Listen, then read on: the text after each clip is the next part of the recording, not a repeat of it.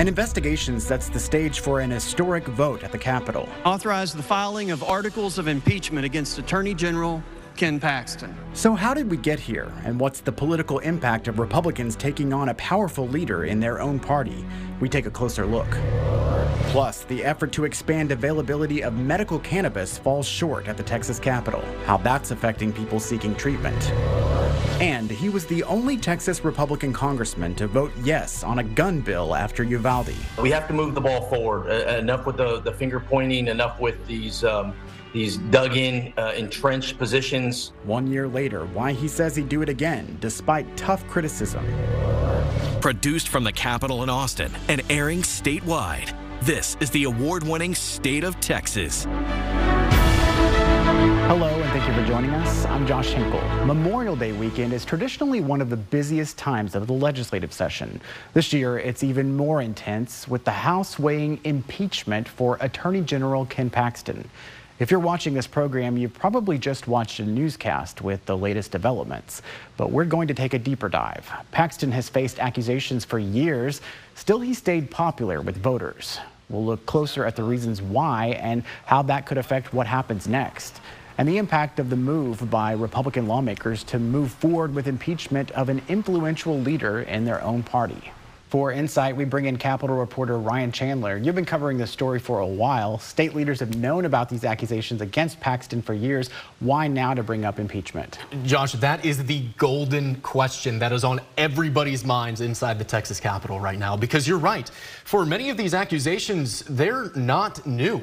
Attorney General Ken Paxton has been under felony indictment for 2 counts of securities fraud since 2015, the entire time he's been in office. The whistleblower allegations go back to 2020. But what is different this session is the Attorney General requested $3.3 million to settle that whistleblower lawsuit. That's public money. That is not something that he can approve himself. The legislature has to give their seal of approval. And from our reporting, it shows they were skeptical of just rubber stamping that expenditure. They wanted to look in more into why we should be using taxpayer dollars to settle a lawsuit that came from alleged improprieties from our state's top law enforcement official. And it seems like they uncovered more than they intended to. So we know Paxton is a Republican, and so is the leader of the investigative committee, and of course the House Speaker is too. What's the larger picture here with Republicans investigating a powerful leader in their own party? You know, all session we've seen infighting within the Republican Party. And I think that just speaks to the diversity of Texas Republicans. You know, Texas is a massive state. A Republican out of Houston may be very different than a Republican out of Lubbock, and we've seen that rear its head through policy debates, whether it's education or property taxes. The two chambers don't always get along, even though they are dominated by Republicans. But what we've been hearing is that with Ken Paxton in particular, it's just reached a point where his long history of legal troubles have led some Republicans to believe he is a drag on the party, a drag on their brand. And I think they believe it's time for new leadership. Yeah, looking down the road, this could lead to a special election to replace the Attorney General. What are you hearing about people that could throw their hat in the ring? So if the Senate does convict the Attorney General, that leaves an open seat in one of the most powerful posts in Texas. So I predict that is going to yield a crowded field of Republican challengers. You could look many different places for that. The first thing that comes to mind is the Texas Senate. There are a lot of senior Republicans who do practice law there, who may want to throw their hat in the ring. Keep in mind, if you're a senior senator in Texas and you want to move up to statewide office, it would be very convenient for the Attorney General to have an open seat, because there isn't many more places to go. But then you look at the competitive primary that Ken Paxton won out in the last election cycle. You have George P. Bush, the former land commissioner, who may want to throw his hat back in the ring. You have Eva Guzman, who had a very important position leading the investigation into the Uvalde school shooting, former Supreme Court justice. She could be a challenger, but it's going to be a contested election for sure. All right, still a lot to break down. Thank you very much, Ryan. Josh, thanks. Paxton supporters say his election success is one of the reasons he should not be removed from office. They point out that he won re-election even though voters knew about the accusations against him. The voters have rejected these smears, they've rejected these attacks, and this committee is trying to undermine the will of the voters. It is true that Texas voters have shown strong support for Paxton. For example, Paxton faced a tough field in last year's Republican primary. Land Commissioner George P. Bush, former Texas Supreme Court Justice Eva Guzman, and Congressman Louis Gohmert all raised questions about the accusations against Paxton, but they didn't seem to matter to voters. Just before the March 2022 primary, our Emerson College poll asked what people thought about Paxton's indictment. More than 40% said it had no impact on their vote. Nearly a quarter said it actually made them more likely to vote for Paxton. The race went to a runoff, but as you can see from the results, he had a solid lead over everyone in the field, and Paxton won the runoff against Bush by a more than 2-to-1 margin. And he went on to an easy victory in last November's general election. Paxton beat Democrat Rochelle Garza by more than 800,000 votes. So why is Paxton so popular, despite all the accusations against him? One reason is that he has continually sued the Biden administration and continually reminded people he has. That's helped endear him to Republican voters. We typed in the phrase "sues Biden" into the search bar on the Texas Attorney General's website. It returned more than 60 resulting news releases. The most recent one was just this week, suing over the new CBP One app. It is supposed to help Customs and Border Protection streamline the process of migrants applying for asylum and help out Homeland Security on the border. Paxton's office argues the app does not verify a migrant would qualify for an exception. He also sued against vaccine mandates for private businesses connected to the pandemic, as well as for Texas National Guard troops. He even sued back in February, claiming a $1.7 trillion spending bill was unconstitutional because of House members voting by proxy. Uvalde, 1 year later, families of the victims step up to fight for changing gun laws. We look at where they succeeded and why they're still pushing for change. Bills to fight the state's fentanyl problem advanced to the governor's desk. We meet one mother who took her grief and turned it into action.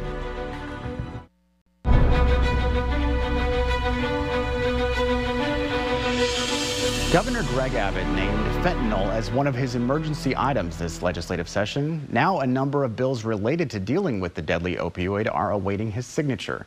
Our Will Dupree talked to one mother who turned heartbreak into action. What do you got? Some cookies.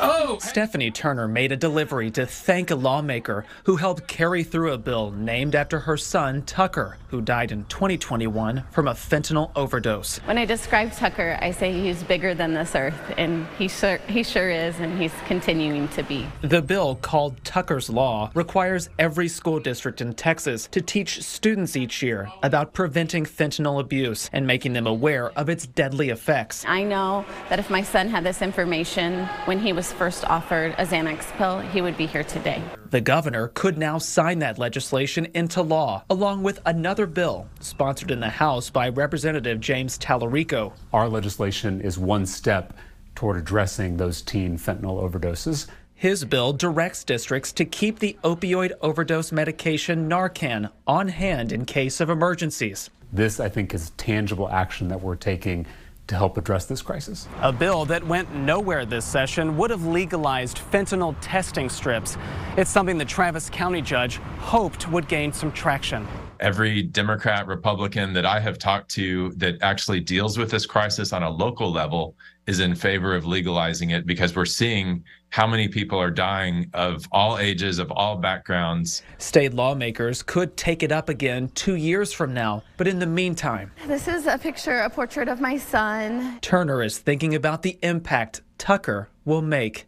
I am grateful that his life, his name will save others, and I know that he would be proud to know that and to be a part of that and to help others. Will Dupree, State of Texas. A number of other bills associated with fentanyl made their way to the governor's desk this legislative session. House Bill 6 would require that murder charges be brought in cases of fentanyl poisoning. Also on the governor's desk is House Bill 3144, which would designate October as Fentanyl Poisoning Awareness Month. Those hoping for an expansion of medical cannabis here in Texas will have to wait until next session. Why it won't be reaching the governor's desk. The mass shooting in Uvalde pushed Congress to pass gun safety measures, but did they do enough? I'm less focused on the things that can't get done, and I'm more focused on the things that can get done. I think there's a lot of opportunities there that we can continue to build on. We interview Congressman Tony Gonzalez about what changed and what still needs to be done in the year since Uvalde.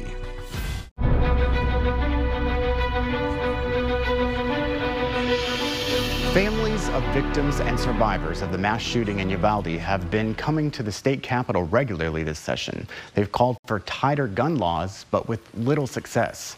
Wednesday marked 1 year since 19 children and 2 teachers died at Robb Elementary. That date is bringing new attention to changes made and not made after the tragedy. Our Monica Madden takes a closer look at gun laws after Uvalde. I want to honor her life, her legacy with action. Parents Kim and Felix Rubio never imagined becoming activists. I was perfectly content with just being a mom of 5 children in a small town.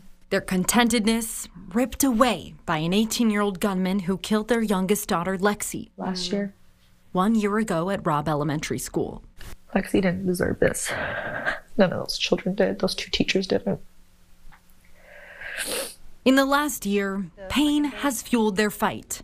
At the nation's capital, pleas and protests from Uvalde families helped push rare federal action on gun laws. This effort was about the art of the possible. Senator John Cornyn led the passage of the Safer Communities Act. It created a 7-day review process for the FBI to check firearm purchases for those under the age of 21 and clarified requirements for federally licensed firearm dealers. We've seen a 52% increase in federal prosecutions for unlicensed firearms dealers. Is there more to be done? As policymakers, we ought to always be open to suggestions that people have about how to save lives. Republicans like Cornyn have expressed there is a line. We haven't figured out how to stop all of them, but I'm confident that the answer is not to deprive law-abiding gun owners of their constitutional right to keep and bear arms. Loose gun laws have allowed guns to proliferate to anybody and everybody. State Senator Roland Gutierrez, a Democrat who represents Uvalde, wants a different approach. We have to start looking at the common denominator, which is too many guns in too many wrong hands. Holding regular press conferences with Uvalde families, he made guns his top issue this session. Yeah, I've been all about this session about protecting children, my friend, and we haven't done a whole lot of protecting the children when it comes to guns and ammunition. A doomed effort from the start with strong opposition in a Republican-dominated state. They didn't shatter any expectations for me. I pretty much knew what we were looking at going into this thing, but I felt like we needed to have the discussion. None of his bills got a hearing, but in the House, the bill proposing to raise the age limit for purchasing semi-automatic weapons advanced out of committee. 2 Republicans voted yes, just days after another mass shooting in Allen. It's a reminder that change is possible. To see some sort of progress, it meant the world to me. While that bill never got a floor vote, next time around we'll be better prepared. Families like the Rubios are not giving up. We'll get what we wanted, but we still won't have Lexi. And that was hard. That'll be a hard day. Monica Madden, State of Texas. Congressman Tony Gonzalez represents Uvalde in Washington. He was the only Texas Republican to vote for the Safer Communities Act. Monica spoke with the congressman about the backlash he still faces after voting for gun legislation. I want to ask you to reflect on the Safer Communities Act that was passed in the wake of the mass shooting in Uvalde. Of course, in the aftermath and the year since then, we have seen countless other mass shootings. Do you think there is still more work to be done on that aspect? Yeah, I was very proud to work on the bipartisan Safer Community Act and to get that over the finish line. It was the first piece of legislation of that type in over 3 decades, but it was only the start. There's a lot more we have to do. There's a lot more that still needs to happen. You're seeing it every day. as far as the school violence that is throughout the country. One of the things that you see in Congress is we pass these pieces of legislation and we're very quick to pat ourselves on the back. I just did it 10 seconds ago. But part of it is that we have to bring those dollars from Washington back to Texas. Until those dollars are in our schools, they don't exist. It might as well that piece of legislation not exist. And that's been the next phase, if you will, after the passing of the Safer Community Act, is to go, what now? A big part of that is to get ahead of the problem. How do you identify a problem, with a child years in advance? And so I've been working with the Department of Justice to do just that, bring those dollars back home. Also in the aftermath of passing that act, you expressed not necessarily openness, but we're on the fence about a measure that we've seen the families really call for, and that's to raise the age limit needed to purchase a semi-automatic weapon from 18 to 21. You said that at the time that you wanted to wait and see the effects of the Safer Communities Act. I'm curious where you stand on that specific call 1 year later. Since the Safer Community Act has been signed into law, there's been at least 160 cases in which a minor that should not have purchased a firearm was stopped. And I think that's a success. I think we have to build on that. A lot of times folks want to go to the end of the problem and talk about age limits or weapons bans or these other different things.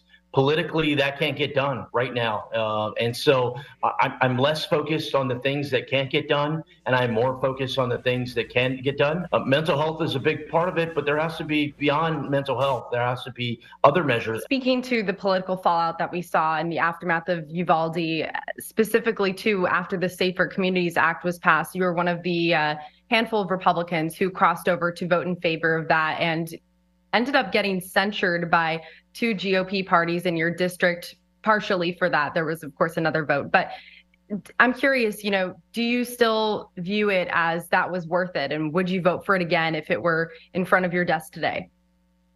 I voted in favor of the Safer Community Act for a couple of reasons. But the main one was, if that bill was law, it would have prevented the Uvalde shooting.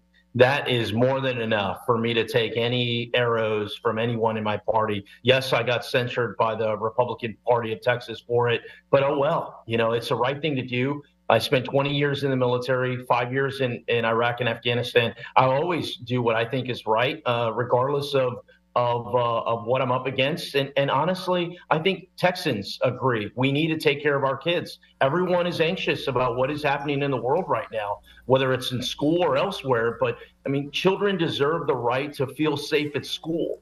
When I was a child, school was my sanctuary. I spent time at a battered women's shelter in San Antonio. So home was a very chaotic environment. School was where I went to seek refuge. That can't change. School has to be a safe space where people can come and grow and develop and smile, if you will. And so, yes, I took some flack for voting for the Safer Community Act. I was only one of 14 Republicans, the only Republican in Texas. But if that vote were today, I would vote the exact same way. I think it's important that we take care of our children in schools. And once again, this is only the start. The bipartisan Safer Community Act was only the start. We have to do more. Part of that is delivering the resources back home. But we have to have a frank conversation. That's a big part of this bipartisan Safer Schools and Safety Caucus is, hey, come to the table. Let's sit down. Let's have real conversations, maybe uncomfortable conversations, but let's sit down and have real fruitful conversations and figure out what can get done politically here in Washington. You heard Gonzalez mention the Bipartisan School Safety and Security Caucus. He announced the formation of that caucus this past Monday. Gonzalez teamed up with Democrat Jared Moskowitz from Florida. He represents Parkland, Florida, where a school shooting in 2018 killed 17 students. The caucus aims to work across party lines on solutions to improve school safety.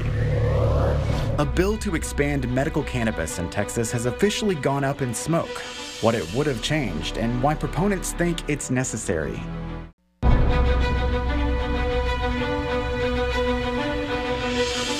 Legislation that aims to expand Texas patients' access to medical cannabis failed to pass this session after missing a key legislative deadline. This despite the House passing a bill last month with wide bipartisan support to allow Texans living with chronic pain to get prescriptions for low THC edible cannabis. Currently, Texans with cancer, PTSD, epilepsy, and other chronic conditions are eligible. The legislation would have expanded that to a longer list of debilitating illnesses.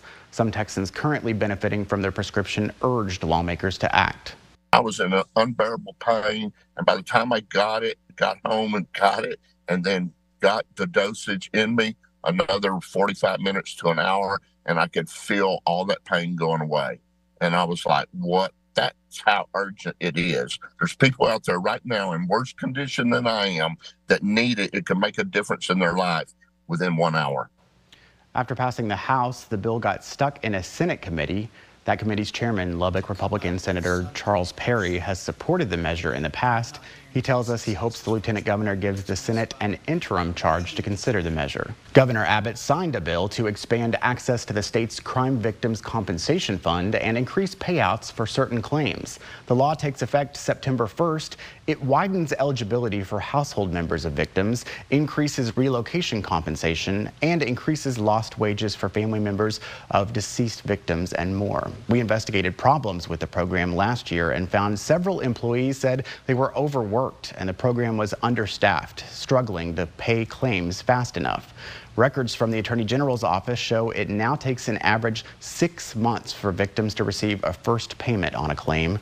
The program paid more than $71 million to crime victims last year. Thank you again for joining us for State of Texas. I'm Josh Hinkle. We'll be back next week to bring you an in-depth look at Texas politics.